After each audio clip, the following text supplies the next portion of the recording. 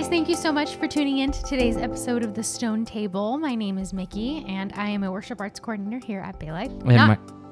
Not here, but I'm Travis, and I'm the teaching pastor not at Bay Life. Yeah, so we are filming from our house today. Before we've done previous episodes of our podcast, The Stone Table, from this very table, but this is our very first time doing a video. It's true. Yeah, this is the first time that we've revealed the fact that it's actually a wooden table we're recording from. It's not a stone table. Yeah, that's probably a little bit beyond our decorating budget. Yeah. But being kind of quarantined at home, as so many of us are in this season, we have found ourselves kind of in a position where we're trying to creatively reimagine what doing this podcast and doing ministry from home looks like. And That's right. So that brings us to a video interview, or a video conversation rather, and then also podcasting from the house rather than from the offices at Bay Life. Yeah, that's right. So in light of recent current events, we are working from home most of the time, and we are, like Travis said, trying to get creative with the ways that we can provide resources for you guys, and one of them being just a video to update you guys on what that's going to look like for us. And so we are normally have about 2 guests a month. But for the next probably couple months, you're going to be hearing a lot more from us. We promise we've got really awesome guests lined up for the summer, but for the time being, Travis and I are going to be the ones providing the resources for you guys.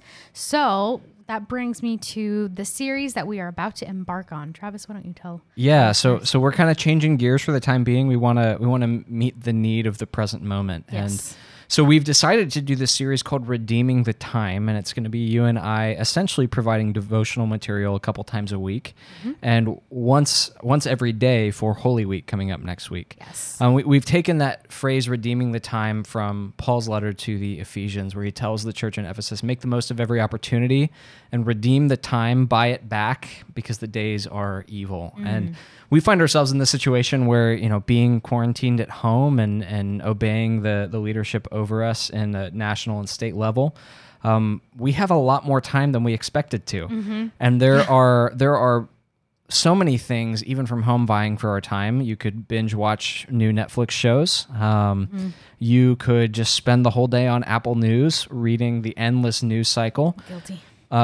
Guilty of both. Absolutely. Or we can use this time to creatively engage in just growing in our faith and growing in the Word. And so this series that we're calling Redeeming the Time is basically going to be a morning devotional. I guess you could listen to it in the evening as well. Sure. But it's going to follow a format in which there's kind of a moment of silence for you to just quiet your heart before the Lord.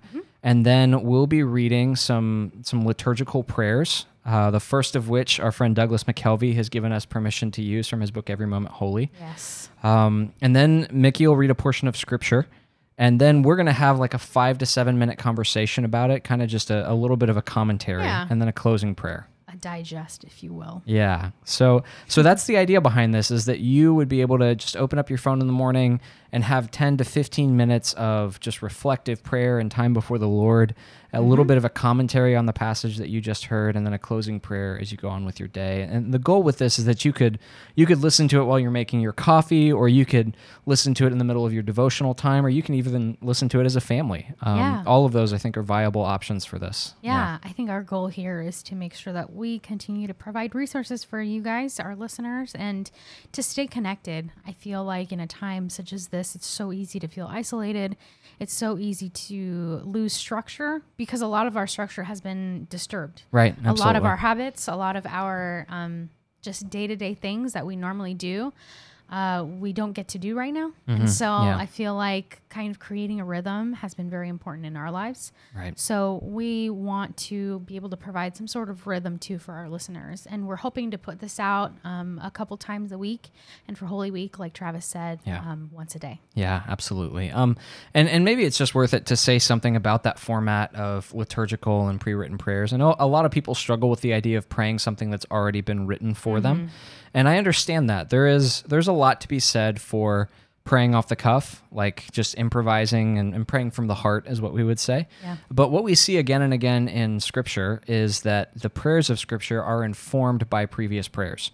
Right. So the best example of that is Mary's prayer after she's told that she's going to give birth to the Messiah.